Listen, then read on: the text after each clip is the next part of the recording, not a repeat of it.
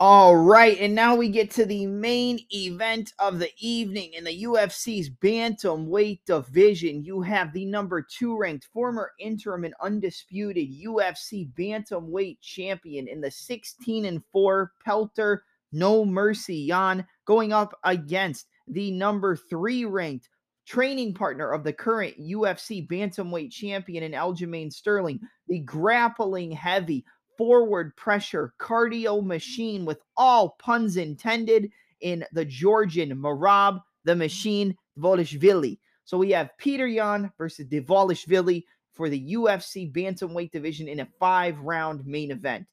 This is a fantastic fight, man. This is a very interesting matchup, and this is a hard fight for Peter Yan. I know you guys are going to think that because I'm a huge Peter Yan fan, because I've always been a fan of Peter Yan, because I've always sang his praises, because I've never picked against him yet, that Peter Yan is 100% going to dominate Merab. He's going to put him away. He's going to finish him. Merab has no shot. Nah, man, I'm here to break down these fights being as impartial as I can. Even though I do have my favorites, I'm not going to lie to you. Breaking down the fight from a technical standpoint, Merab definitely has a shot. We'll look at the stats real quick before I break down the technical side of the fight. 5'7" is the height for Peter Yan, 5'6" for Merab Dvalishvili, so 1-inch height advantage, and it's going to be a 1-inch reach advantage for Merab Dvalishvili, but Peter Yan will be able to use his reach better than Merab in this fight, having a 67-inch reach. So the reach advantage, even though it's on the side of Merab, I feel like it's more going to be a reach advantage for the former champion in Pelter Yan or Peter Yan, however you want to say it. Leg reach is identical at 38 inches. You look at the win percentages, it's 44% of the wins come by way of KO, TKO, 6% of the wins by way of submission, and 50% of the wins come by way of decision for Peter Yan. So 50-50 with decisions and finishes. And then on the side of Merab Dvalishvili, 71% of his wins come by way of decision to a 29% finish rate. So average fight time for both men, Peter Yan has the more experience in the cage, but it's not by that much. 16 minutes and 6 seconds average fight time for the former champion in Yan to 14 minutes and 27 seconds for Merab the Machine Dvalishvili. I think the biggest difference you're going to see here is in the grappling aspect of the fight. Peter Yan lands about 1.86 takedowns per 15-minute fight.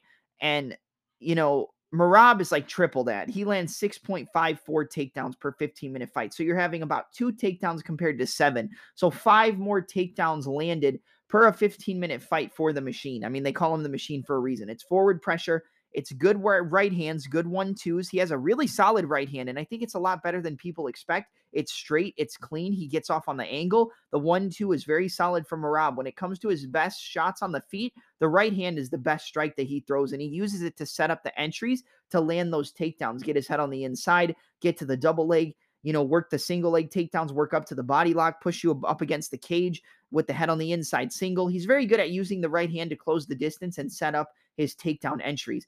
Out of those 6.54 takedown averages, he has about a 40% takedown accuracy rate. Yan is actually more effective with the takedowns that he gets, but he's more of a stepping from orthodox to southpaw, stepping around the lead leg of the orthodox fighter and landing the outside trip takedowns, kind of like what Rose Namajunas did to secure her title victory against Zhang Weili and Joanna Jędrzejczyk in both of those rematches.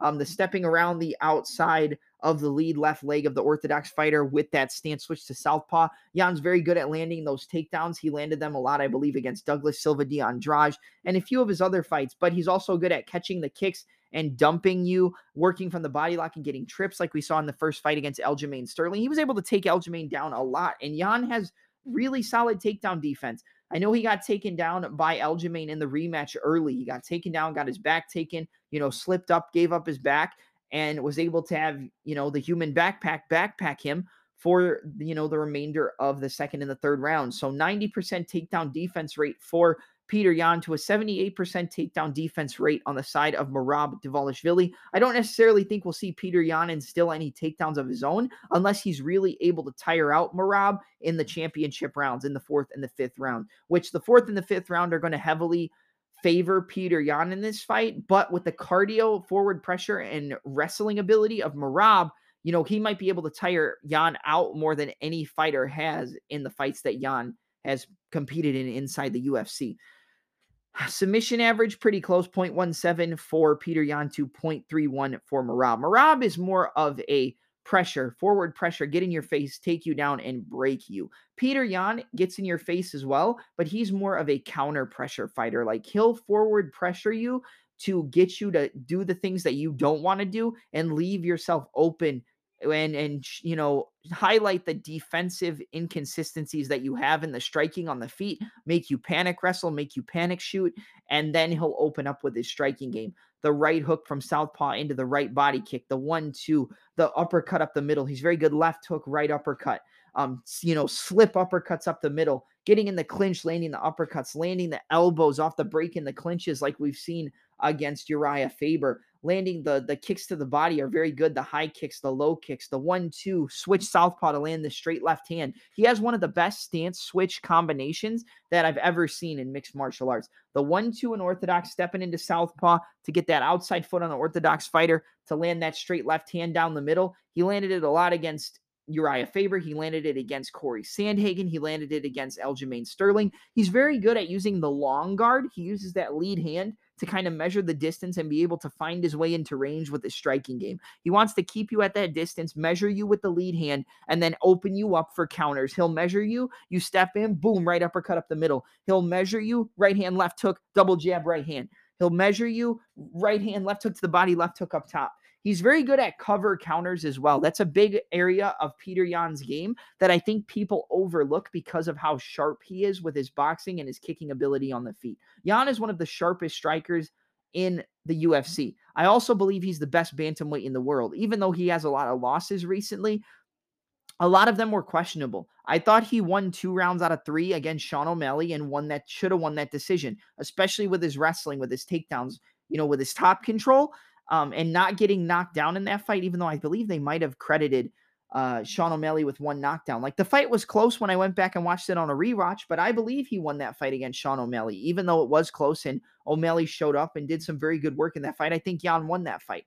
I think that Yan won the second fight against Aljamain Sterling. Now, that was close. I'm not going to sit here and say it was a robbery that Aljamain won, but he clearly lost the 4th and the 5th rounds, and I think Yan could have won the first round. Like, it was very close. But especially the championship rounds, I mean, he wasn't able to get the takedowns. Yan was able to spin and take the back of Aljamain and, et cetera, et cetera. But, a lot of these fights that Yan loses, he lost the first fight to Aljamain via disqualification with the knee to the grounded opponent. Obviously, we all know that. One of the fights he had against Magomed Magomedov, one of the fights he lost back at ACB, I believe, was a split decision where a lot of people thought that Peter Yan won that fight. So a lot of the fights that Peter Yan loses are fights that people believe that he wins, but he leaves it in the judge's hands. But this is the difference. With that O'Malley fight, it was a 3-rounder. If the O'Malley fight was a 5-rounder, I believe Peter Yan would have won. Now, coulda, woulda, shoulda, it wasn't, so it doesn't matter. But a 5-round fight against Merab Dvalishvili, even though Merab has the wrestling advantage, even though Merab has the cardio, the relentless pressure, the forward pressure, and we've seen Yan struggle with heavy wrestlers like Aljamain Sterling. He struggled with the jiu-jitsu of Aljamain Sterling and not the takedowns of Aljamain Sterling. And that's where people seem to find some, inaccurate facts. Oh my God, I can't talk today.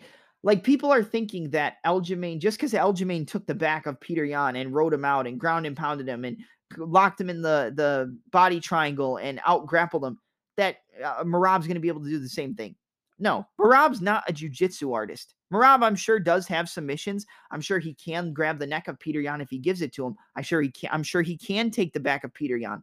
But with Merab, it's forward pressure, it's takedown entries, it's head on the inside single entries up against the cage, it's pushing Yan up against the cage and tiring him out, it's entering on strikes and pushing the opponent up against the cage, it's getting those takedowns and working ground and pound from the top. The one thing I will say is that I think Merab has more vicious ground and pound than Aljamain Sterling. You saw the ground and pound he was able to land after surviving huge knockdowns against Marlon Moraes, and he was able to overwhelm him, take him down, land vicious elbows, hammer fist, elbows, hammer fist, basically knocking him out at the end of the first round, coming back in the second round, landing a right hand, using that to enter into a takedown, jumping on him and just putting him away with heavy ground and pound. Merab has very, very heavy ground and pound. And that is something that people are going to have to look out for, because if he's able to get those takedowns on Yan and Yan can't work his way back up to the feet over and over and over again, eventually Merab will land that big ground and pound strike. He will be relentless on the top.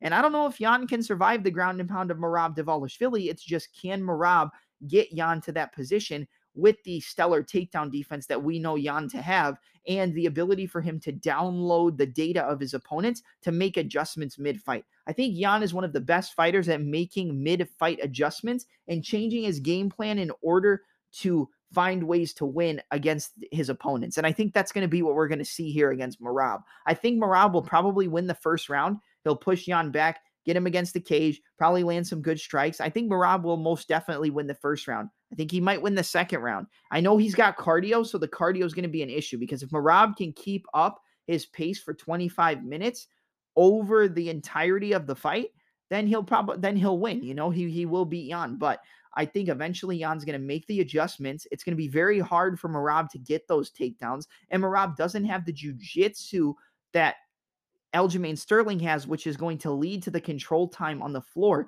I know that he has the ability to get in on the hips, push Yan up against the cage, land strikes in the clinch, head on the inside single in the clinch, inside and outside trips, taking him down against the cage, holding him against the cage. He's going to have that ability, but he's not going to have the ability to control Petr Yan once the fight hits the mat. That is the difference between Merab's style of grappling and wrestling and the more grappling heavy jiu-jitsu game of Aljamain Sterling paired with the wrestling that he has. Merab is a better wrestler. He's a better traditional amateur style wrestler than Aljamain Sterling. But Aljamain Sterling is a better positional grappler and submission artist. And position over submission and the ability to control Petr Yan once it hits the mat is what makes the difference. And I don't think Merab has the ability to control Yan, even if he does get those takedowns. Yan's able to work back up to the feet. Yan's takedown defense is second to none. Even some of the takedowns that Aljamain got on Petr Yan, it was because Yan was knocked himself off balance and gave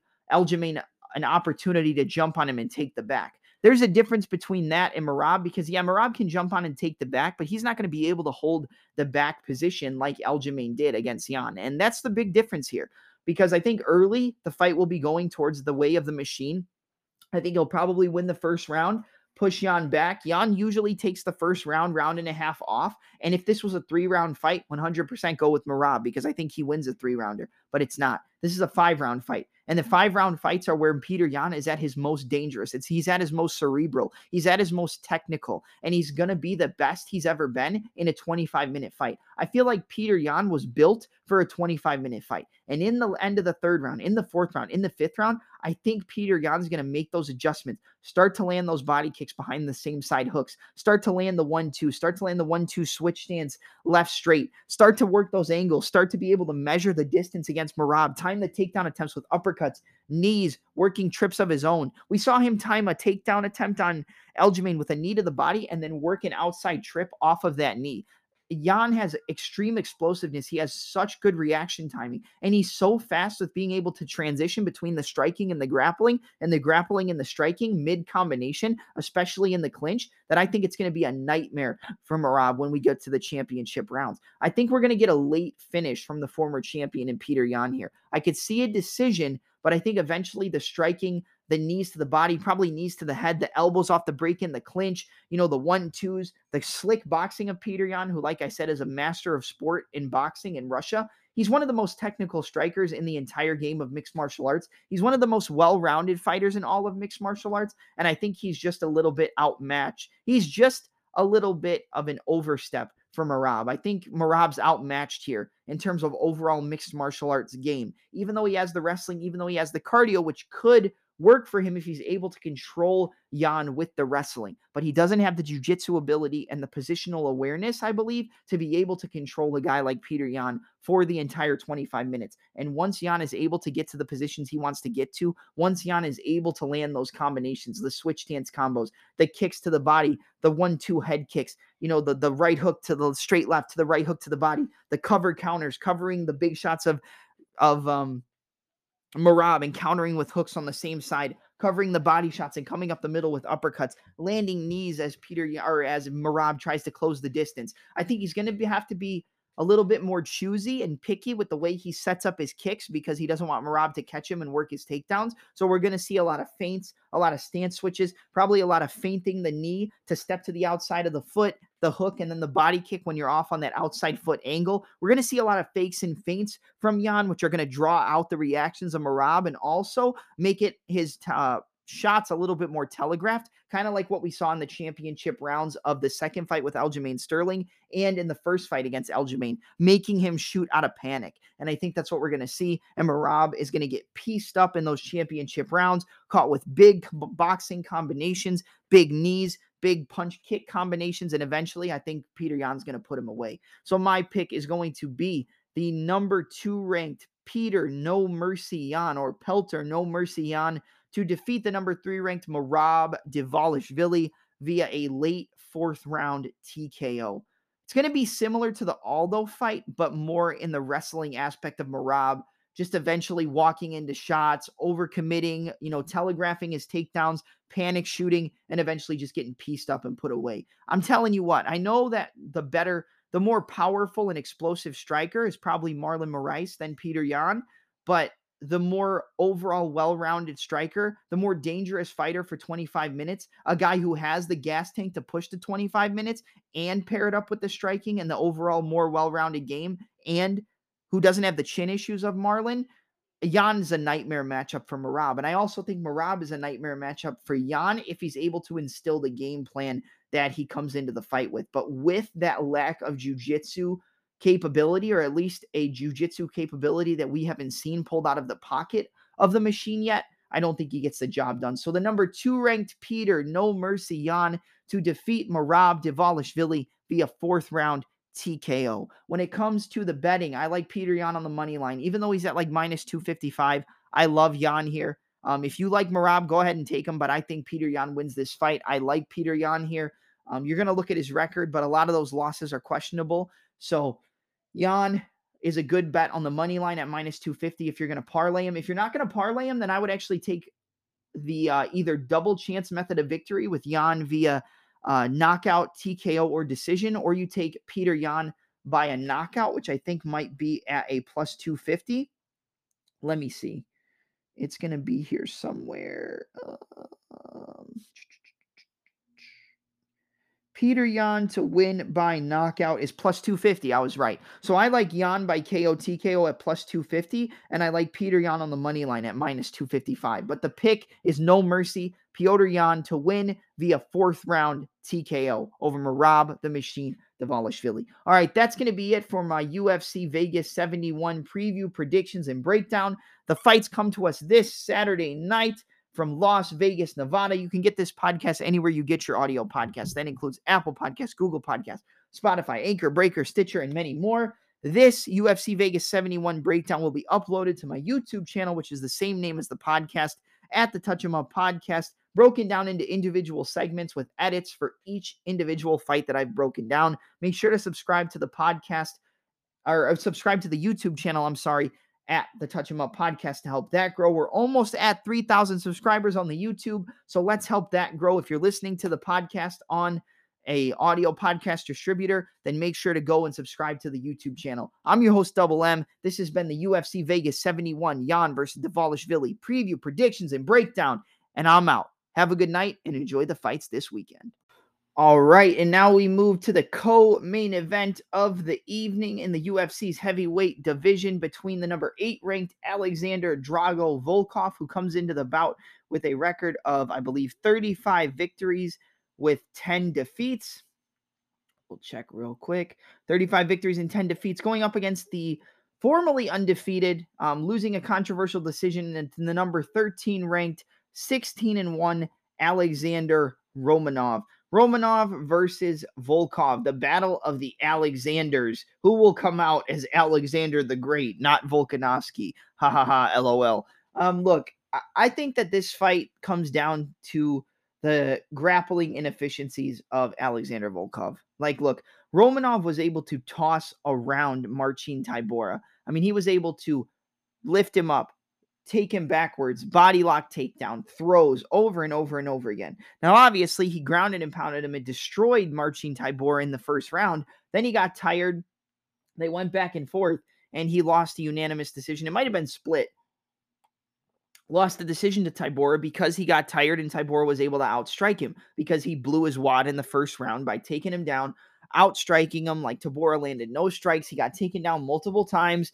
You know, he didn't get submitted, but he was getting grounded and pounded and just pieced up by Romanov. Romanov is a big grappler. And if you're able to take down Alexander Romanov, or I'm sorry, if you're able to take down Marcin Tybura that way, who actually has decent grappling on his side, um, you're going to be able to take down Volkov. Like, on the feet, I think Volkov is 100% the more technical striker. He's a very economical fighter on the feet. He is a lot of inside and outside low kicks, jabs, left hooks, right hands, 1-1-2s down the middle, you know, low kick, body kick, head kick, just picking you apart until he can find a kill shot to put you away, just like he did against Jairzinho Rozenstruik. He got into an exchange. You know, he got hit on the chin a couple times by Jairzinho, but was able to survive. And then he just found his shot up against the cage. Boom, a right hand, a straight right hand, which wobbled him. He jumped on him, hit him with a few more shots, and put him away. He went back and forth in a very close fight against the former interim UFC heavyweight champion in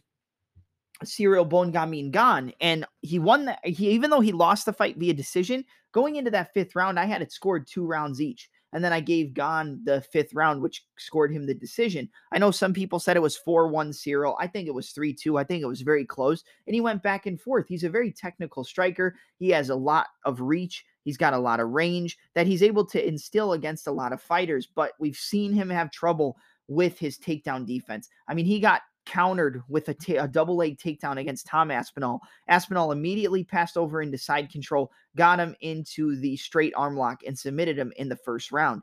When he fought Curtis Blades, he was able to get back up to his feet, work his way back up off the ground, but got taken down multiple times. Now, I don't think that Alexander Romanov is a better, like, amateur style wrestler than Curtis Blades, but I think he's a better Greco-Roman wrestler. So the trips, inside and outside trips, the body lock takedowns are going to be a big weapon for him. It's going to be harder to get those against actually, it's going to be easier for him to get those against the taller fighter as well. I was going to say it was going to be harder, but it's not. It's going to be a little bit easier for him to get those trips against a fighter in Volkov who's going to have the longer legs, who's going to be able to be there and with the inside trips, the outside trips. He has a 5-inch height advantage and a 5-inch reach advantage, does Alexander Volkov. And I see a lot of people siding with Volkov to win this fight, and I could see it if he's able to stop the early storm of Romanov. If he's able to stuff some takedowns, if he's able to keep it at the range he wants to keep it at, then yeah, absolutely. I think that Volkov's the much better striker. I think he can tag up Romanov on the feet and put him away. But based on the grappling inefficiencies, based on the issues that I've seen Volkov have with grapplers and the issues I've seen him have with grapplers who aren't even known as grapplers in their like overall MMA game, you know, pointing to Tom Aspinall, I think that Romanov's going to have his way with him. I think he's going to get in on the body lock, take him down, ground and pound him, eventually take the back and lock up a rear naked choke in the first round. I think it's another first round submission loss for Volkov. Now, I'm a big fan of Volkov, but I can't tell you to back him as an underdog in this spot. No way I would tell you that. I know there are some people out there who are saying pick Volkov as an underdog. Volkov's going to beat him. Volkov's going to be able to keep it on the feet and pick him apart. Yeah, if he's able to keep it on the feet, Volkov will outstrike him and probably finish Romanov or cruise to a decision. But the thing is, you're not going to keep it on the feet. I know that he got tired against Tybura. I know he'll probably get tired in this fight, but he's going to be able to get Volkov down. And once he gets those takedowns and gets to the top position, like, he's going to be able to submit him. He's going to be able to submit him or ground and pound him. So I think he gets in on the hips of Volkov early, inside trips, outside trips, drags him down to the ground, gets on the top position, passes into mount, lands big ground and pound. Volkov tries to get up. Romanov takes the neck after taking the back and gets a rear naked choke. So my pick is the number 13 ranked Alexander Romanov to defeat the number 11 ranked, right? Is he number 11 ranked? Or the number 8 ranked, I'm sorry, UFC heavyweight and Alexander Drago Volkov, and improve to 17-1 as a professional mixed martial artist via first round rear naked choke. In the battle of the Alexanders, Romanov will reign supreme. But betting line, I don't like the bets at all. I don't like it. Yeah, I like Romanov to win, but based on the cardio issues I saw him have against Tybura, I wouldn't be surprised if Volkov can work his way back up to the feet and keep it at a distance and outstrike him in the second and third round. But I do think he gets him down, takes his back, and chokes him out in round one. So Alexander Romanov to win via first round rear naked choke. Betting wise, stay away from it. And Spann suffered that loss in the first round via rear naked choke to Anthony Smith. He got wobbled with a jab, then got caught with a left hook over the top of his right hand, I believe. And Anthony Smith was able to jump on him, take the back, and get the rear naked choke. Out of 21 victories, he has 6 wins by way of KO, TKO, and 12 via submission. So when you break down this main event, most of the wins for both of these guys come by way of submission. They like to grab the neck. They like to grab the arm. Ryan Spann has a very, very solid guillotine, and it's very sneaky. And based on the fact that Krylov is such a heavy grappler and wrestler, I feel like his neck is going to be there for Spann to try to grab it and take it home with him. And if he leaves his neck out for Spann, I feel like Spann can get a submission. A lot of people are probably going to be riding with the submission side of Nikita Krylov because most of his win rate and most of his success comes via the route of the grappling, the takedowns, the top pressure, the submissions. And I feel like that's an avenue that we've talked about a lot when breaking down this card. A lot of guys on this card, a lot of fighters win via their grappling. A lot of the women, a lot of the men, it's a lot of heavy grapplers and people who have a lot of success with the grappling. Spann is known as a knockout artist. He has good punching power, big power, but he can grab your neck just as quickly. And if you leave it out there in a front choke, if Spann hurts Krylov and Krylov shoots a bad takedown, Ryan Spann's going to grab that neck and lock up that palm-to-palm guillotine or the high elbow Marcellitine and get him out of there. I can easily see Ryan Spann rocking Krylov and getting a submission. I could see him catching his neck and getting a submission. Against Paul Craig, he was dominating, landing big ground and pound, controlling him on the floor. He gave up one position. Krylov got locked in a triangle, and that was it. When it comes to Ryan Spann's last few fights, he's on a 2-fight win streak. He's won 3 out of his last 5. His loss is coming to Johnny Walker via first-round TKO. Was able to hurt him with some elbows and then hammer fist to what Sayif Saud said was the back of the head. And they were questionable, landing some big elbows and then eventually getting Ryan Spann out of there as he tried to shoot a takedown. And then he lost via rear naked choke in the first round to Anthony Smith. The loss to Johnny Walker came at 2:43 of round 1. The loss to Anthony Smith, 3 minutes, 47 seconds into the first round. He was able to defeat Ion Cutelaba. That's a fight where I actually picked against Spann, and I picked Cutelaba to be able to out-wrestle him, grapple him, ground and pound him, and just constantly get the takedowns. And Cutelaba was looking good. He got some good takedowns. Spann stuffed a few of them, but he got in a bad scramble, left his neck out there, and Spann locked it up in a guillotine, and it was a tight guillotine. That's why I think if Krylov leaves his neck out there, it's going to be a wrap for him. Like, you cannot be lazy with the way you set up your takedowns. You have to shoot head high. You can't shoot with your head down. You can't leave your head in vulnerable positions. Kind of like the Mike Malott and Johan Lainez fight. Like, Lainez cannot leave his neck in a bad position because Mike Malott will grab it. The same thing goes with Ryan Spann. You leave your neck out there in a bad position, Spann's going to rip your head off. And then against Dominic Reyes, that's a fight where I was heavily on the side of Dom Reyes. I thought that he was going to be able to out-technique Ryan Spann on the feet. I thought he was going to be able to exploit some of the defensive irresponsibility and the chin issues that we seem to have seen from Ryan Spann, especially in the fight with Anthony Smith. I mean, he got rocked by a jab, got rocked by a check hook. The jab wobbled him. Even in the Dominic Reyes fight, Dominic was able to catch him with a check hook as he stepped in, and it looked to back him up and wobble him a little bit. But then that's when Ryan Spann cracked him with the jab and the right hand, but basically knocked him out with a jab. And then the right hand was just a formality, a vicious knockout over who many people believe to be an uncrowned light heavyweight champion with his performance against John Jones at UFC 247, which coincidentally was the last time we saw John Jones inside the octagon.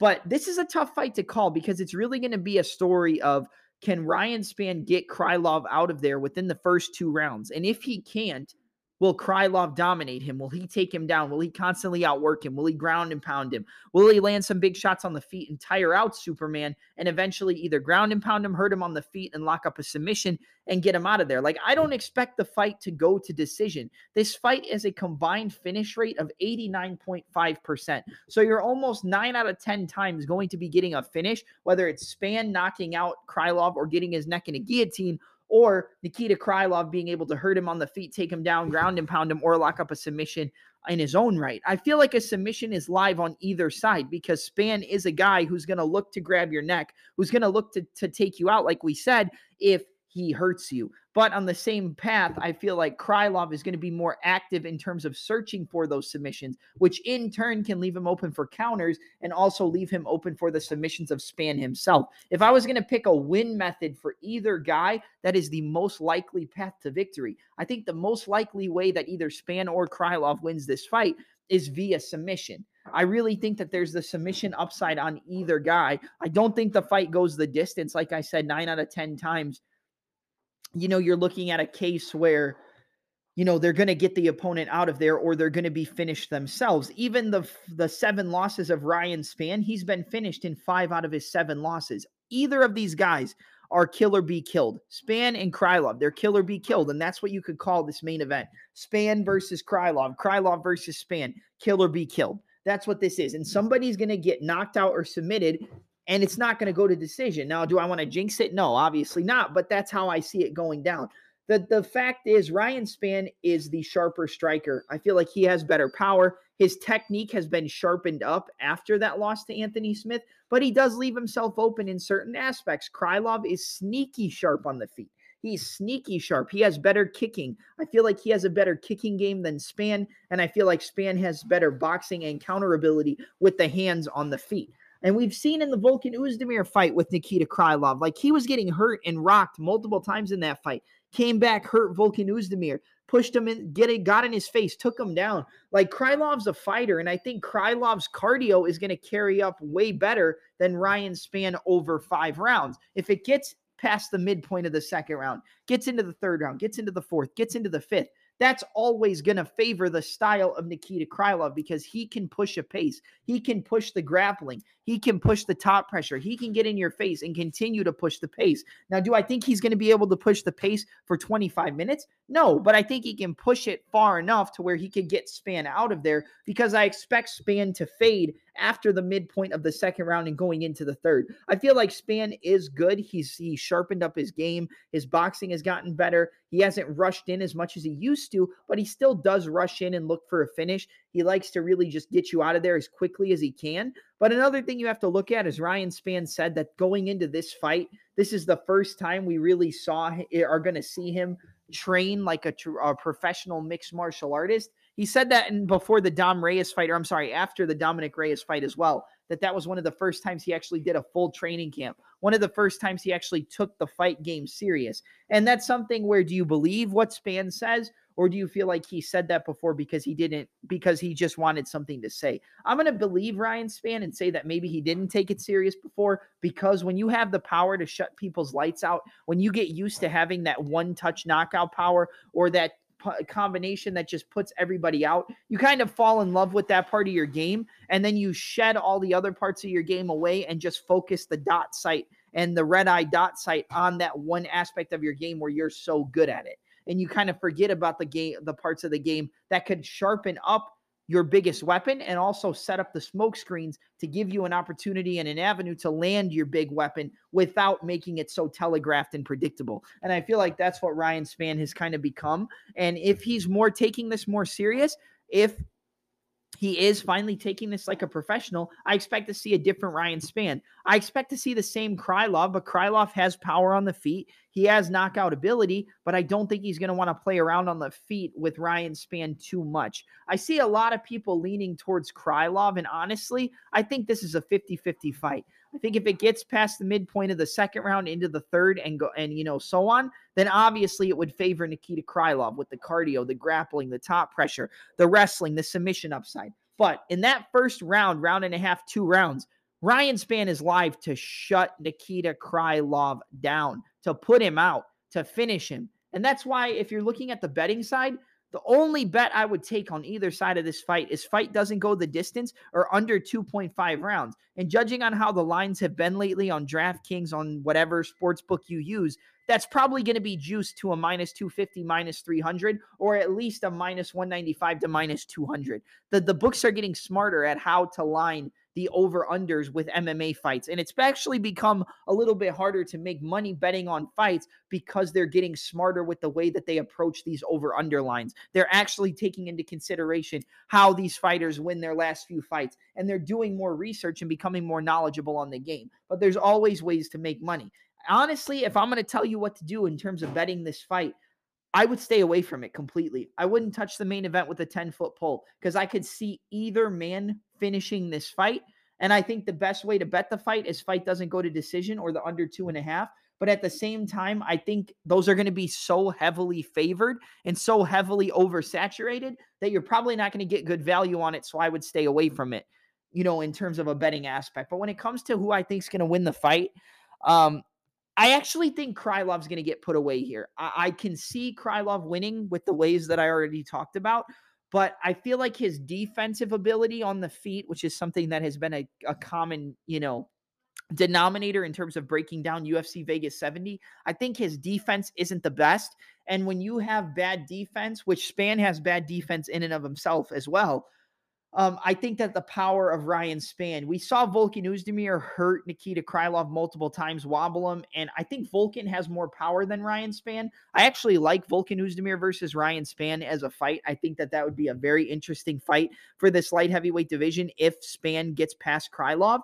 But I think eventually he's going to hurt Krylov, drop him, rock him. Krylov's going to shoot a bad takedown, and Spann's going to get the guillotine choke for a submission. I think he actually is able to submit Nikita Krylov. So I'm going to go with Ryan Superman Spann, the number, what is he ranked? 8 in the division? Let's see, the number 8 ranked light heavyweight to improve to 22-7 and submit the number 6 ranked Nikita Krylov via a second round guillotine choke. I could see Krylov winning this fight, which is why I say to stay away from it from a betting perspective. But I'm going to go with Ryan Spann to win via second round guillotine choke. All right, that's going to be it for my UFC Vegas 70 preview predictions and breakdown and my analysis of UFC Vegas 69. I will have a hype style video like I did for Makhachev and Volkanovski on my YouTube channel for the main event of UFC 2. Oh my God, I can't remember the name. UFC 285, Jones versus Gane. I'll have more hype videos for that as well. And the predictions for UFC 285 will be coming out very early next week. I cannot wait to break down that card. It is stacked from top to bottom. I mean, Rachmanov versus Jeff Neal, Dricus du Plessis versus Derek Brunson, Jones versus Gane, Grasso versus Shevchenko. I mean, the list goes on and on. Cody Garbrandt against Trevin Jones. There's so many good fights on that card, and I can't wait to get into that. If you like the Touch 'em Up podcast and if you support what we be putting down on this show every week, leave a review on Apple Podcasts. You can get this podcast anywhere you get your audio podcasts. That includes Apple Podcasts, Google Podcasts, Spotify, Anchor, Breaker, Stitcher, and many, many more. Your ABCs of podcast distributors, baby. I'm your host, Double M. This has been UFC Vegas 70. Spann versus Krylov or Krylov versus Spann preview predictions and breakdown. I'm your host, Double M, and I'm out. Enjoy the fights this weekend. All right, now we move to the main card with the main card opener. Well, not a main card opener, but the main card opener for us. In the UFC's bantamweight division, you've got the number 14 ranked Saeed Nurmagomedov. No, he is not related to the Khabib Islam Abdulmanap Nurmagomedov family. He's his own Nurmagomedov. Coming into the fight with a record of 17-2, coming off of that second round guillotine choke or ninja choke submission. I believe it was a guillotine choke against. It was a ninja choke. It was a ninja choke. The front choke, the ninja choke against Sadyakub Kakramanov. I picked Kakramanov in that fight, but that's besides the point. And he's going up against another member of Factory X under Coach Mark Montoya in Jonathan Dragon Martinez. When it comes to the betting line, Saeed Nurmagomedov is sitting at a minus 230, and Jonathan Martinez is at a plus 195. I'm going to check that real quick just to double check because the UFC odds sometimes are not accurate. So let's check this out. At least the UFC odds on the UFC website. Come on, where is it at? Okay, yeah, it's not accurate. So Saeed Nurmagomedov is actually minus 240. Jonathan Martinez plus 200 underdog. I'm going to be honest right now. I think that fight line should be a lot closer. I would line Saeed at like the highest, a minus 195. and then I would have Martinez come back at like a plus 160. I think that's about where the fight should be lined at. I do not think that Said Nurmagomedov should be lined that high. I know he got that submission victory over Kakramanov, but before he caught that sub, he was getting dominated. Like, if he didn't get that sub, he was losing that fight 100%. He was getting taken down, out-wrestled, out-grappled, thrown around by Kakramanov, which is what I thought was going to happen in the fight. I thought the wrestling, the takedown ability, the top pressure, the ground and pound of Kakramanov was going to be able to just run right through Said Nurmagomedov, and that's what was happening. But he kept putting his neck in the position to be caught in a guillotine or a front choke, kind of like the Josh Fremd-Tresean Gore fight, kind of like Josh Fremd against Anthony Fluffy Hernandez. Like, they put their neck in this position all the time. And when you're a wrestler, you're used to shooting head on the outside, so you can lift your head up, eyes to the skies, and drive to the double leg, or lift your head up, turn the corner, drive to a single leg, turn the corner, cut the corner, get the single, head on the outside single, head on the inside single. Like, the wrestlers are always going to be there for that front choke or the guillotine choke. Like, it's always going to be there.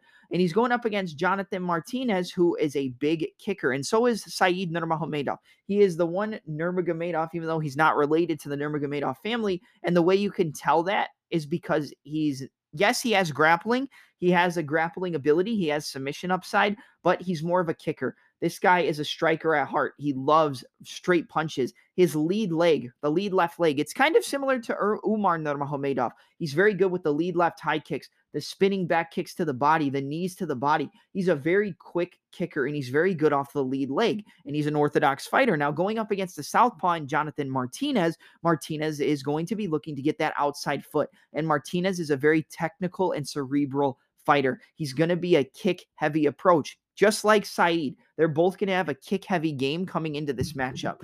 Jonathan Martinez is going to be looking to step to the outside of the lead left foot of Said and land the left kick to the body. He's going to be looking to attack the inside low kick against Nurmagomedov, and then he's going to be looking to go up top to the head with the left head kick, follow it up with the straight left behind it, the check right hook, the left inside low kick, the check right hook, the left body kick, the check left hook, the right head kick, or the check right hook, the left head kick. Like, he's going to be looking to keep that distance and keep this fight at kicking range. But here's the thing.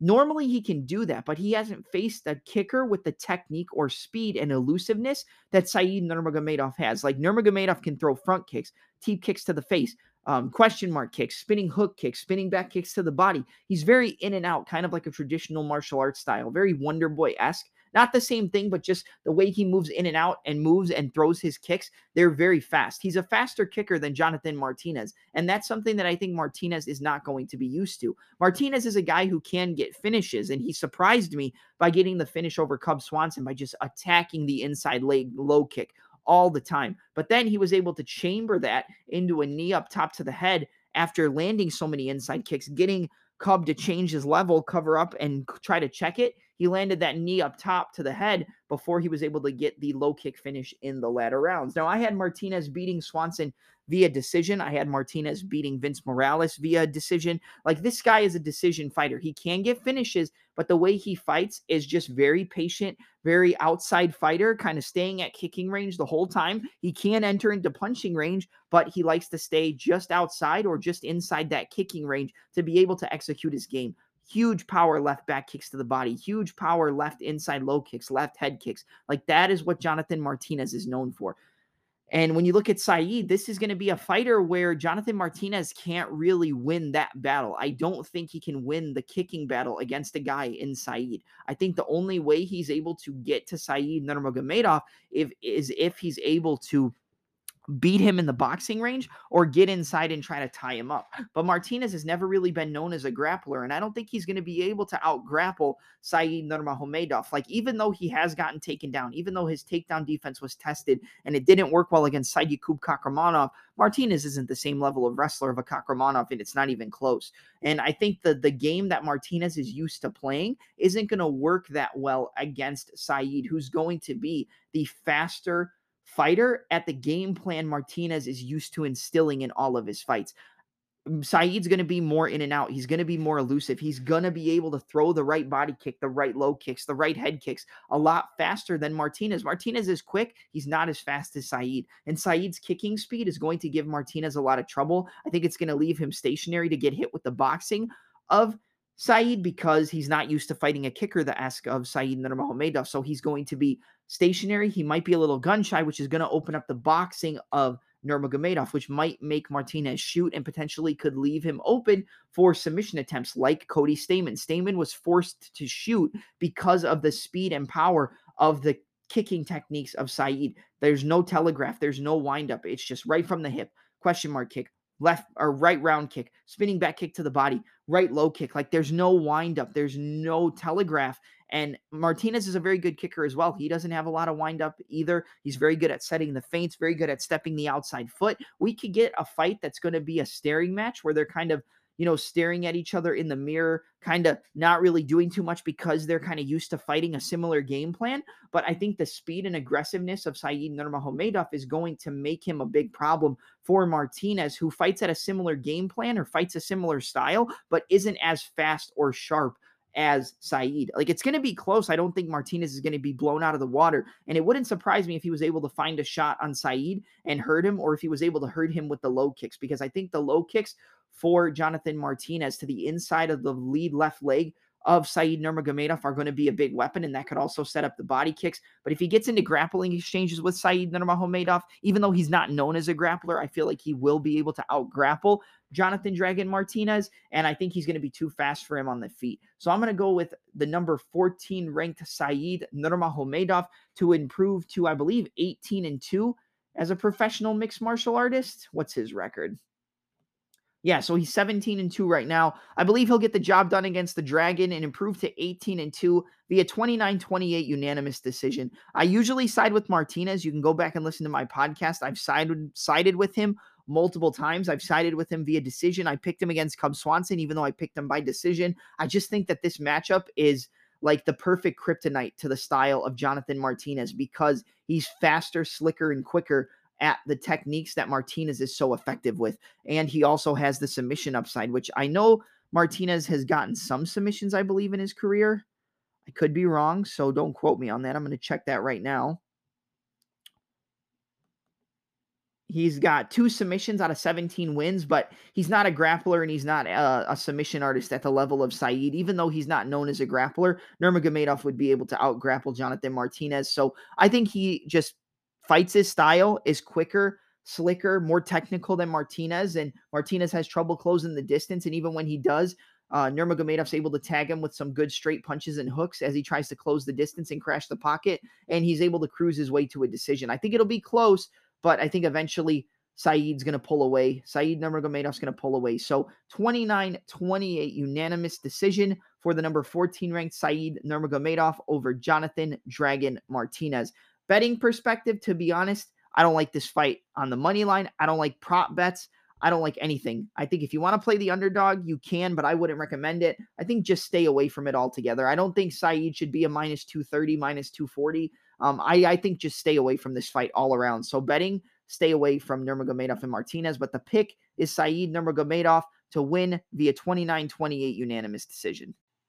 All right, and the next fight we're going to break down is a fight in the UFC's bantamweight division between longtime veteran of mixed martial arts and longtime UFC veteran in Rafael Assunção going up against dangerous Davy Grant, who is a UFC veteran in his own right and a former Ultimate Fighter alum. I believe he was on Team Bisping against Team Henderson, if I remember correctly. I could be wrong, but I know he was on the Ultimate Fighter. Let me see if I can pull that up.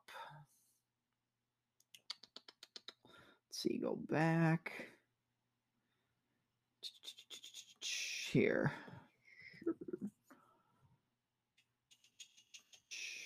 All right, well, it's not going to work right now, man. Like, I swear, I try to use these websites sometimes to, like, get the correct, stats and stuff for you. But, man, SureDog really needs to fix its freaking internet speed and the speed of this web page because it freezes all the time. And it's not my internet because I don't have this problem on, like, any other websites that I use for MMA or anything like that. But either way, let's get back to what we were trying to talk about. So we'll go to Davy Grant against Assunção. And let's see. Da-da-da-da-da-da-da. Come on. All right. Davy Grant, 14-6 overall. Ultimate Fighter season 18. Okay, so that wasn't the Henderson and Bisping one. So I forgot who his coach was. I can't think of it, but either way, he was a former Ultimate Fighter, a Sun Tzu, huge UFC veteran, fought some of the best guys in the sport. And this is a good fight, man. This is a fight where, you look at a Sun Tzu's last fight against Victor Henry. That was a fight where I was extremely and supremely confident in La Mangosta, Victor Henry, who actually fights on the card as well against Tony Gravely. I was supremely confident in Victor Henry to get past Rafael Assunção. I thought he was going to knock him out. I thought he was going to piece him up on the feet after the performance we saw him have in his UFC debut against Tony Barcelos, where although it was back and forth, he was able to instill his will on Barcelos. He was able to push him back. He was able to pressure him. He was able to hurt him at certain points. He didn't drop him, but he looked really good in a fight where he was like a plus 450, plus 500 underdog, or plus 350, somewhere around there. Yeah, I think it was like plus 290, plus 390, somewhere in that range. But he was a huge underdog, and he dominated that fight. Like, yeah, he got hit with some big shots from Barcelos, but Barcelos is a very clean technical striker. And a Sun Tzu, yeah, he got hit with some shots at some points, but he was able to counter the kicks of Henry. Henry is a big kicker. He's a big, active kicker. And Sun Tzu was able to counter him with the straight left, switch to orthodox, land the overhand right over some of the front kicks and the body kicks, step back and counter with straight punches and hooks. He constantly changes stances, does a Sun Tzu. And a Sun Tzu is a very economical fighter. He's a guy who's not going to throw 4 or 5 punch combinations. It's going to be 2 shots at the most, 1 or 2 shots. He's going to hit you with a straight shot. He's going to catch your kick, counter with a hook. He's going to land the 1-1-2. He's going to land the 1-2, switch to southpaw from orthodox. Land the right hook straight left down the middle, switch back to orthodox. Front teep kick up the middle. Jab, 1-2. Overhand right counter. Catch the kick, overhand right. Switch southpaw. Back you into the straight left. Now move you back over, right hook straight left. Overhand left. He's very economical, but he's a smart fighter. And that's what led him to a lot of big wins in his UFC career. I mean, a Sun Tzu has a victory over TJ Dillashaw. He has a decision victory over Rob Font. He has a decision victory over the current UFC bantamweight champion in Aljamain the Funk Master Sterling. But he's on a rough patch. I mean, the guy's been beat in, I think, 4 out of his last 5 fights. He got knocked out by Cody Garbrandt. He got submitted by Magic Marlon Moraes. He got knocked out by Ricky Simone. He beat Victor Henry, breaking the losing skid. But he lost the rematch to TJ Dillashaw. I mean, the guy just had a little bit of a rough patch after being a guy in the UFC who was not just the litmus test, but was constantly 1 or 2 fights away from a title shot at 135 pounds. But it was always that one fight that would get him to that title shot that he would end up fumbling the bag and losing. And that's why he never got a title shot. But he was always the top test for every fighter in that bantamweight division to see if they could get to the top of the weight class. And when you look at Dangerous Davy Grant, I mean, he's really come into his own in recent years. I mean, the guy's got a knockout victory over Jonathan Martinez, the only guy to ever knock out Martinez, who is actually fighting in the next fight we're going to break down on the card. But he's fighting against Said Nurmagomedov, but he was able to catch him with that switch step right hook to the body and the left hook up top to the head. The thing about Davy Grant that I like against a Sun Tzu is his volume. Like I said, a Sun Tzu's 1-2 punches at max. Maybe if you're lucky, you'll get a third punch out of him in a combination. Davy Grant is constantly switching stances. 1-1-2, 1-2. Right hook to the body. Right hook to the body. Switch back orthodox. 1-1-2. Right hook. Left head kick. Switching, spinning hook kick. I mean, he's constantly throwing volume. He's a pressure fighter. He tries to break you. He holds a decision victory, I believe, over Marlon Chito Vera, who's coming up against Corey Sandhagen in just a few short weeks. I believe in 2 weeks, Marlon Vera is going to be fighting against Corey Sandhagen. I don't know why I couldn't think of the name, but I believe he did defeat Marlon Vera via decision back in the day. I could be wrong, but we're going to check that. Yeah, he beat him via unanimous decision at UFC Fight Night 84 back in February 2016. Then they just had their rematch in June of 2021 at UFC on ESPN 25, where the fight was still back and forth, but Vera did more damage. The elbows of the pressure caught the pressuring Davy Grant stepping in, and he was constantly getting hit with big elbows, big shots, and hurt multiple times on the feet. He was getting out grappled, outpaced, but early on, man, he probably won the first round. Like, he was doing very well. And it's because of the awkward angles. It's because of the constant stance changes. The right hook to the body, the right hook up top, the switch stance, right hook to the body, left hook to the head, the 1-1-2, switch right hook, left hook kick to the head, back to orthodox, 1-1-2, left hook, switch southpaw. He's constantly on that pulley system. He's constantly switching orthodox, southpaw, southpaw to orthodox, and vice versa.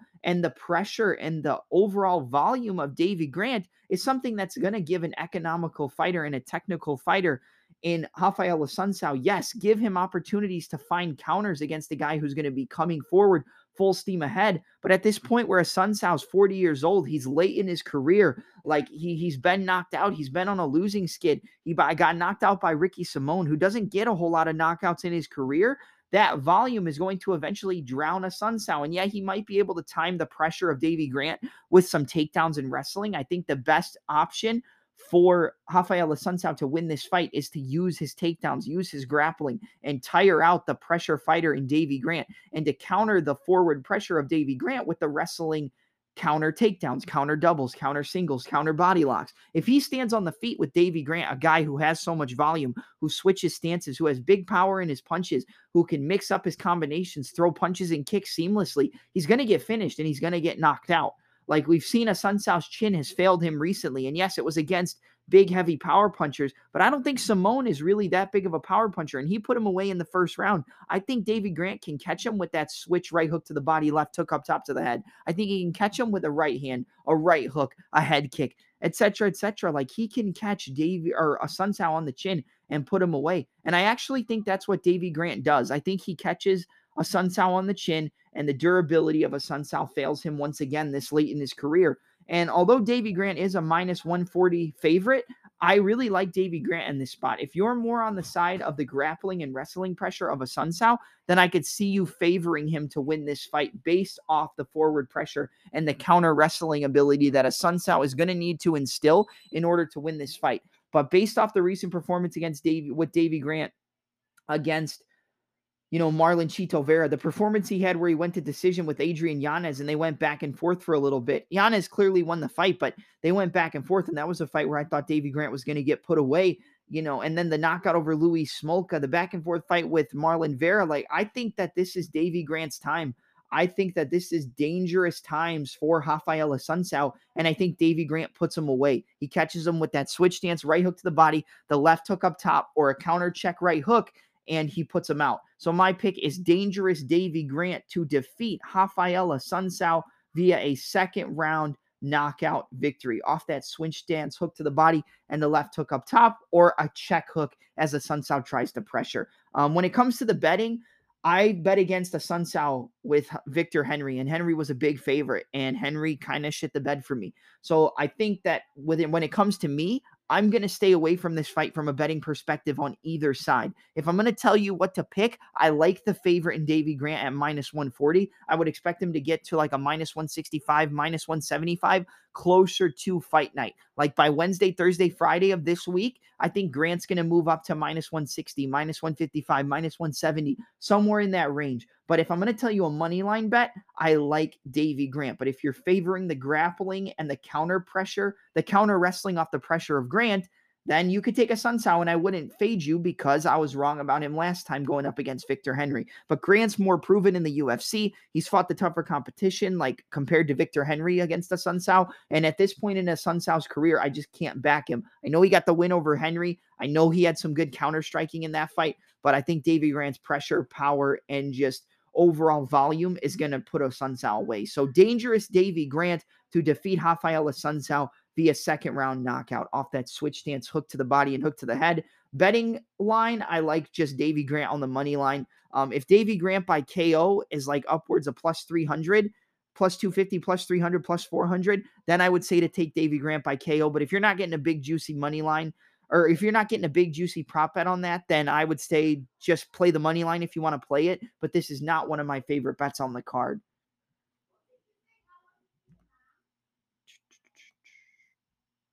All right, guys. Sorry about that little hiccup during the intro. I feel like I couldn't speak. I was stumbling over some of my words.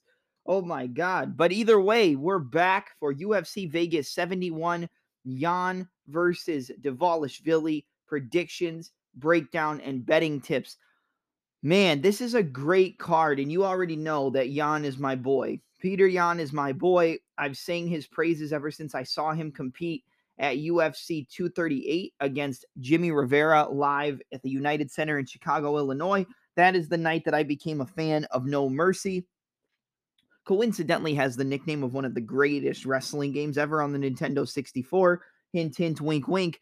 But I'm a huge fan of Jan, but this fight against Dvalishvili is not easy. This is a very difficult matchup for Peter Yan, but I like the fact that it's 5 rounds, and we're going to get to the main event, obviously, when we get there, and I'll give you a good breakdown. But we're going to be breaking down, I believe it's 6 fights. And then for the Nikita Krylov and Ryan Spann fight, which is the feature bout of the evening, I will actually be inserting my prediction from my UFC Vegas 70 podcast and just reinserting it. Even though it's 3 rounds instead of 5, I still feel like the prediction holds a lot of weight. So I'm just going to insert that into this podcast episode, and then we're going to go from there. But we're going to break down, I'll give you the fights we're going to break down here. We're going to do Peter Yan and Dvalishvili, obviously. We're going to do Volkov versus Romanov. I'll have the Krylov and Spann breakdown. We're going to do Said Nurmagomedov and Jonathan Martinez. And then on the prelims, we're going to be breaking down Rafael Assunção and Davy Grant, followed by Cedriques Dumas, SD Dumas from the Contender Series versus Josh Fremd. And then I can also, you know what, I think that's going to be it. So on the prelims, we're going to do SD Dumas and Josh Fremd, Assunção versus Davy Grant.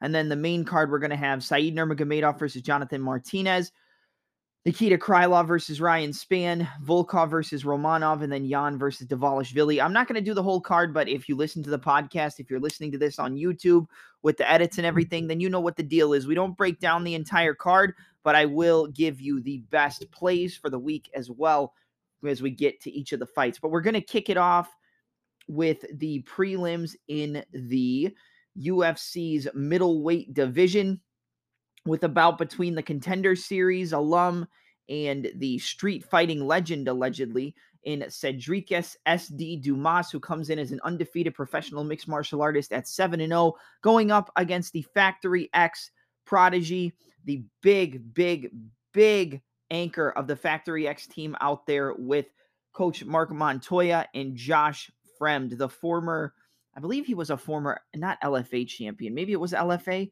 Let's see. He was a former champion in another organization. Was it LFA? Let's see. Josh Fremd. You can pull it up here. He was, LFA. Okay, I was right. So he's a former champion in LFA, I believe, and then came over to the UFC. Didn't have the best success, but this is still a good fight. SD Dumas and Josh Fremd is a great matchup. So we're going to kick it off with this one, and, let's get it going. So when I look at this fight, I see Josh Fremd in the UFC, came in under Coach Mark Montoya, Factory X, and that was his kind of star pupil that hadn't been in the UFC. If you go back and listen to one of the interviews I did with Mark Montoya on the podcast, who I believe I had on a few times, at least 2 or 3 times, you can listen to him speak very highly of Josh Fremd. And I believe when I did that interview, Fremd had a fight coming up that day or the next day because he had just done weigh-ins with him, I believe.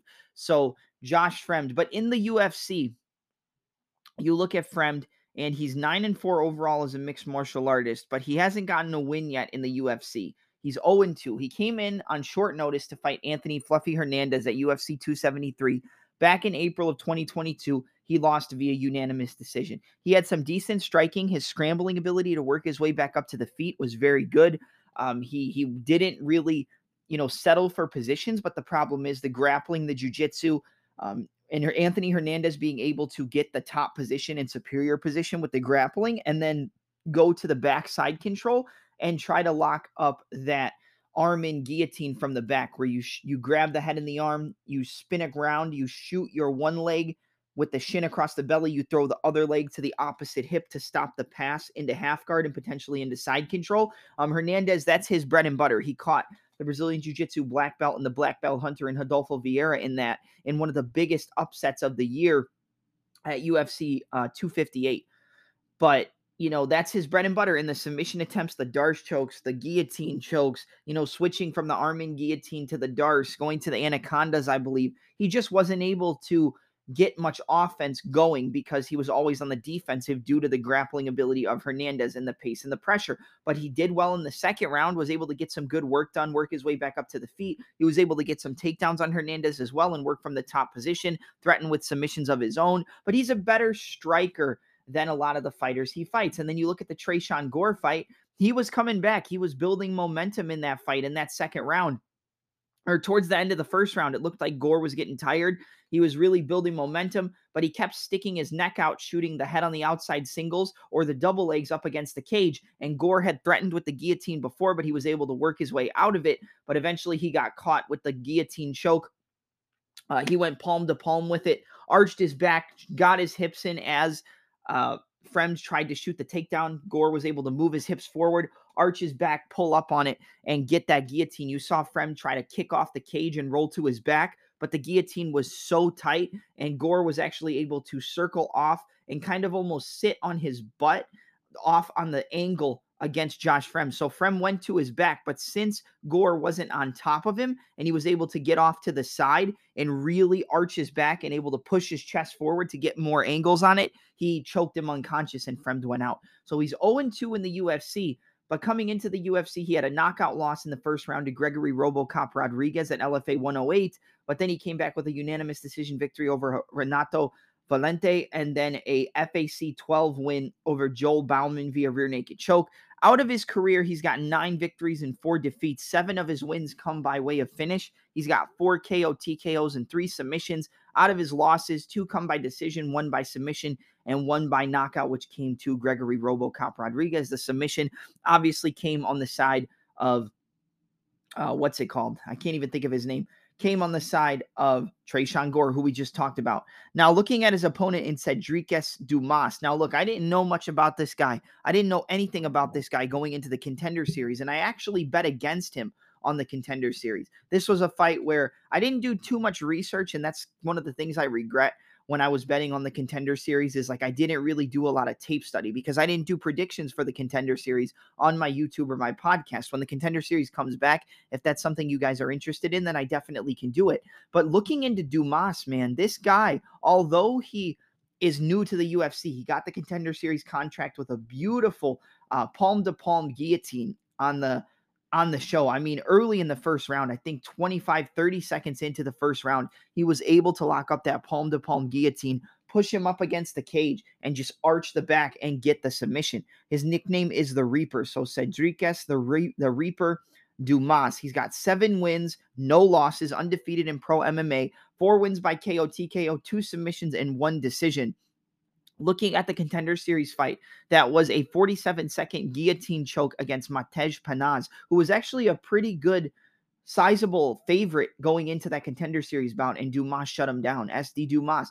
A lot of his fights came from Island Fighting Championship, or at least a couple of them did in his pro career. He had a unanimous decision victory over Aaron Highbow. That was back in March of 2022. He got a knockout via head kick at 59 seconds of the first round over DeWitt Dixon at Island Fighting Championship 1. This was actually like the Gamebred Fighting Championship, Jorge Masvidal's Icon Fighting Championship, etc., etc. I mean, coming off being a street fighter, you knew he would be aligned with Jorge Gamebred Masvidal in some aspect of the game, and a lot of these guys have come up through Jorge.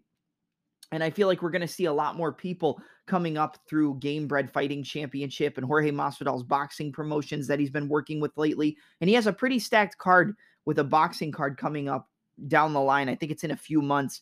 But a couple of his other wins, he had a knockout in the first round over Mario Mancias. That was at AKA Rite of Passage 18. He had a TKO via leg kicks in the second round over Lance Thompson at AKA Rite of Passage 17. He had a TKO submission due to strikes, so he tapped due to strikes over DeMarcus Kemp. That was at Gamebred Fighting Championship 1, second round. And then his first professional bout, he got a rear naked choke submission in the first round over Clarence Brown at IFF 1, again, the Icon Fighting Championships. If you go to his amateur career, though, he had an extensive win rate. He only lost 1 time as an amateur. He's undefeated as a professional. His amateur record was 1, 2, 3, 4, 6, 7, 8 wins and 1 loss. So combining his professional and amateur records, he actually has a combined record of 15 victories with 1 lone defeat. And the 1 defeat came in the amateurs to Miles Lee via unanimous decision at CFFC 81 back in February of 2020. Back on the amateur circuit, I mean, he had a knockout, a unanimous decision, a guillotine choke submission, an elbow knockout, a TKO, another decision. I mean, this guy is very, very well rounded. But I think because a lot of people don't know who SD Dumas was or who SD Dumas is, including myself before I saw him on the Contender Series, you're going to think that this guy's just a brawler. He doesn't have technical ability, and oh, he got the guillotine on the Contender Series, but he's known as a street fighter. He doesn't have technical ability. He is very, very technical. And if you listen to some of his interviews that he's done, which I normally don't like to do, but he talks about the most important thing in fighting being the foot placement of his opponents and his foot placement and the ability to get the outside foot on the opponent if they're opposite stance and set up their shots, and how the basics win the championships using the cross to the body kick, the 1-2, the hook to the low kick, the hook to the head kick, the cross to the body, the cross hook high kick. He's very good at the basics, and he builds his game around the basics of mixed martial arts and the basics of striking. And I really think that Cedriques Dumas can do very well in the UFC. And that's something that I think a lot of people might fade here. They might look at the undefeated record and think after what happened to Hussein Askabov that just because they're undefeated, that doesn't mean that they're going to come into the UFC and keep their undefeated record, because a lot of fighters lately have had trouble keeping that undefeated record when they get to the big league, when they get to the premier mixed martial arts organization. But looking at this fight and breaking it down from a technical standpoint, I think that the more dangerous fighter overall is definitely SD, Cedriques Dumas. I think his striking is a lot more dangerous than Fremd. I think the sharper striker, when it comes to flowing on the feet, changing your stances, mixing up the combinations, I think Josh Fremd is the cleaner striker. Like his 1-2s are very clean. He's good with a 1-1-2. He was able to catch Tresean Gore with it a few times. He can go 1-1-2, switch southpaw, right hook, left head kick, switch back orthodox, and he's very flowy with his stand-up. But it might take him a little bit to get going, and he seems to get stifled by the grappling of his opponents. But the one thing I do like from Fremd is, even though he has been out grappled, even though he has been controlled on the floor, he came into that Anthony Hernandez fight on short notice. And although his cardio didn't look the best after that first round, he was able to then out grapple Anthony Hernandez in the second round, reverse positions, be able to reverse positions up against the cage and get to the top position, look to threaten with submissions of his own, including guillotine chokes. Like, this guy's not a quitter. He's a very, very solid mixed martial artist. He's a well-rounded fighter. And against Gore, it looked like he was coming on towards the end of the first round, caught him with a couple 1-1-2s, caught him with the straight punches down the middle. His best shots are definitely his straight punches, and then that left hook is very clean from Josh Fremd as well.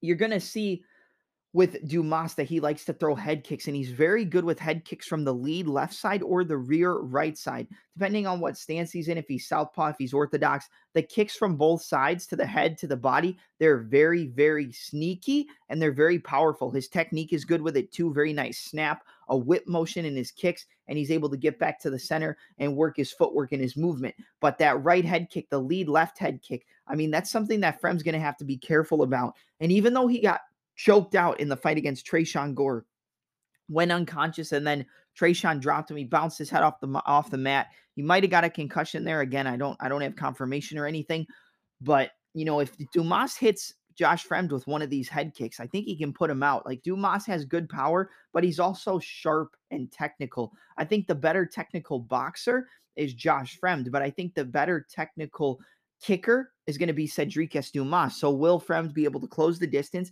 land some good shots with the boxing, and hurt Dumas, and then work his overall more well-rounded mixed martial arts game? Or will the power and the danger that Dumas brings to his opponent in Fremd be too much for him? Will Dumas be able to keep it at his distance? You look at his overall reach. It doesn't even give me the reach. Does it give me the reach over here on Sherdog? Let's see. Does it give me the reach? It does not. So he's 6'3". At height, 6'4" is Josh Fremd. Let's see if I can look up Dumas's reach, because for some reason it's not listed on the UFC website.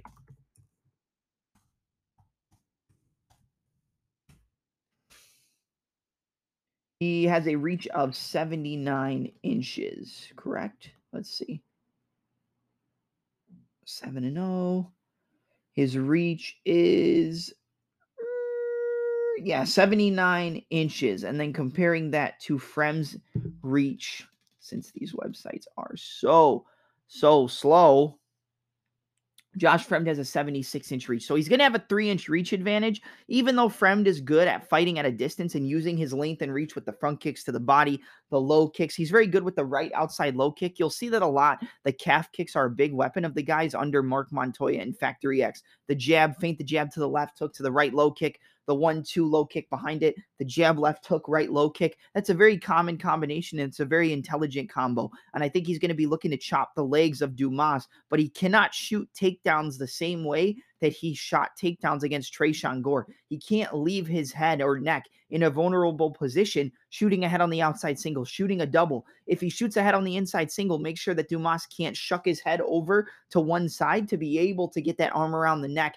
and go palm to palm with it and lock up the guillotine. Because if he leaves his neck out there, Cedric Dumas is going to take his neck home. He's going to have to watch out for the long, rangy punches. But even though their height is similar, but Fremd is a little bit taller, Cedric Dumas has that 2-3-inch reach advantage, which is going to help with the straight punches more than the hooks. And the best punches of Fremd are his straight punches, the 1-2s down the middle, the jab crosses followed up by the left hook. But based on the reach advantage of Cedric Dumas, he's going to have to make sure that he's in the correct range. And not only that, but that he can step back and get out of range for the counters of a guy who's going to be longer and more rangy and be able to combat the reach and height advantage that Fremd has at this weight class. He's a very tall, long, rangy guy for the weight class, but so is Dumas. Even though this is Dumas's first fight in the UFC after the performance on the Contender Series, and Fremd has much more high-level experience than Dumas, I'm going to side with Cedric Dumas here. I think that he is the more dangerous fighter.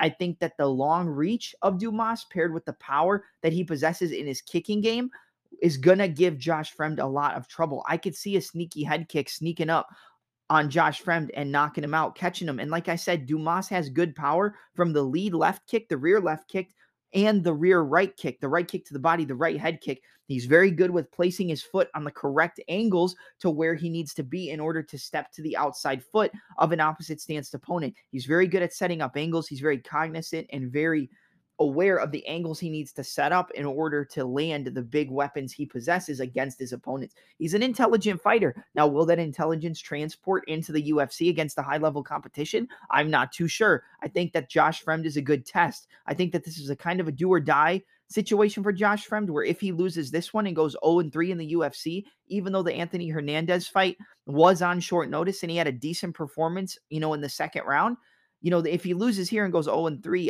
that might be it for him in the UFC, and he might have to go back to LFA, work his way back up, and come back, kind of like what Kevin Lee did. But I just think Dumas is a big problem. I know the undefeated record sometimes, the Contender Series fade. I've heard it all, but I like Dumas. I like his awareness of the footwork. I like what I hear in some of his interviews, but not even doing the interviews. If I take the interviews out of it, what I've seen from him in the Island Fighting Championship, what I saw from him on the Contender Series, is the guy is very intelligent in all aspects of the game of mixed martial arts. He's not the best defensively. He can get caught, and with the long rangy punches and the sharp boxing of Fremd, I think that's going to be a problem for him at a certain point, because we've seen him get hurt in the Island Fighting Championship where his opponent lunged in with a straight shot and then came up the middle with a lead uppercut and actually dropped Dumas, but he was able to weather the storm, reverse the position, take the back, and get a rear naked choke submission. That was in his amateur career, I believe. But still, he can weather the storm. He can come back undefeated as a pro. I like SD Dumas here. I really like Cedric Dumas. I think this is a fight where you might want to fade it in terms of betting from a lot of people's perspective, because Fremd is kind of in a do or die situation. Fremd is the more polished striker. I feel like he has better flow between his boxing and his kickboxing, and he's a good scrambler on the mat. But based on the fact that he leaves his neck out there when he shoots his takedowns, we've seen him get caught in guillotines before, not just the Tresean Gore fight. He was constantly getting threatened with submissions against Anthony Hernandez. I think the long reach and the long arms of Dumas are going to help him to be able to lock up the neck if Frem shoots takedowns with his head in a vulnerable position. And I like the kicking game of Cedric Dumas. I'm going to go with Cedric Dumas to defeat Josh Fremd via a second round guillotine choke submission. I think eventually he's just going to shoot a bad takedown because he's going to be getting caught by the kicks at the kicking range against Dumas. He's going to leave his neck in a vulnerable position and he's going to get submitted. So my pick is Cedric SD Dumas to defeat Josh Fremd via second round guillotine choke submission. When I look at the betting side of this fight, I like the fight doesn't go the distance. However, the line hasn't been released yet. So if you see a fight doesn't go to decision and it's under minus 200, they give you minus 150, plus 150, minus 170, anything under minus 200 or plus money, you want to take that. But when you look at the money line for Dumas versus Fremd, Cedric Dumas is a minus 180. I believe he started off at like a minus 155, minus 160. Josh Fremd comes back as the underdog at plus 155. I don't like the over-unders because I don't know necessarily if it's going to end in the first round or the second round, but I do like fight doesn't go to decision, which should be at least under the minus 200, and I like Cedric Dumas on the money line. I respect Fremd. I love his game. I think he's a very sharp fighter, but just he leaves himself in vulnerable positions where a guy built like Dumas and a guy who has shown submission upside like Cedric Dumas can take advantage of it. So it's either Cedric Dumas on the money line at minus 180 or fight doesn't go to decision whenever that line comes out. You're listening to the Touch 'em Up podcast. I'm your host, Double M, and on today's episode, we have UFC Vegas 71, Yan versus Dvalishvili, preview, predictions, and analysis.